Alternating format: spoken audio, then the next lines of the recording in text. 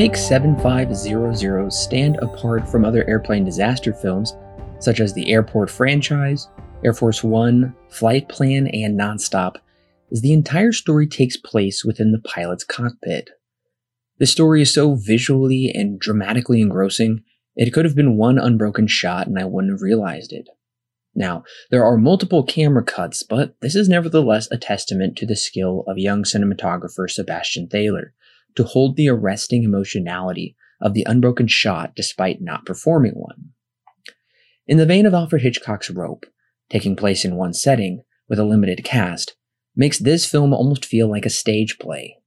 We feel the desperation and the claustrophobia all the more because we, like our main character Tobias, are trapped.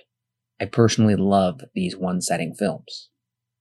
Joseph Gordon-Levitt, who plays our main character, gives what may be his best performance to date.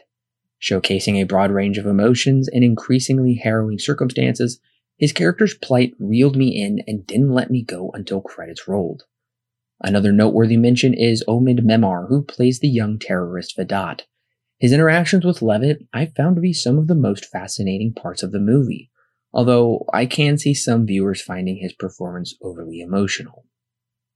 One of the great strengths of this story is the situational turmoil our main character undergoes.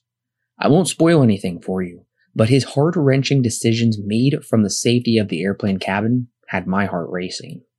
As I mentioned in my review of The Vast of Night, we need more films like these too. Small budget, small setting, gripping scenarios.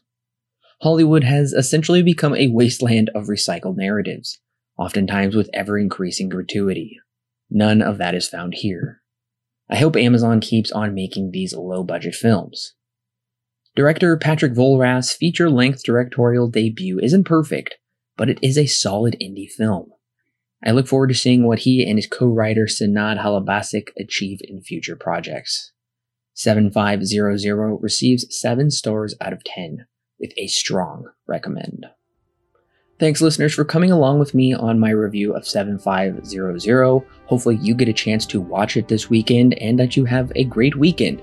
And we will see you on Monday with our review of The Next Karate Kid.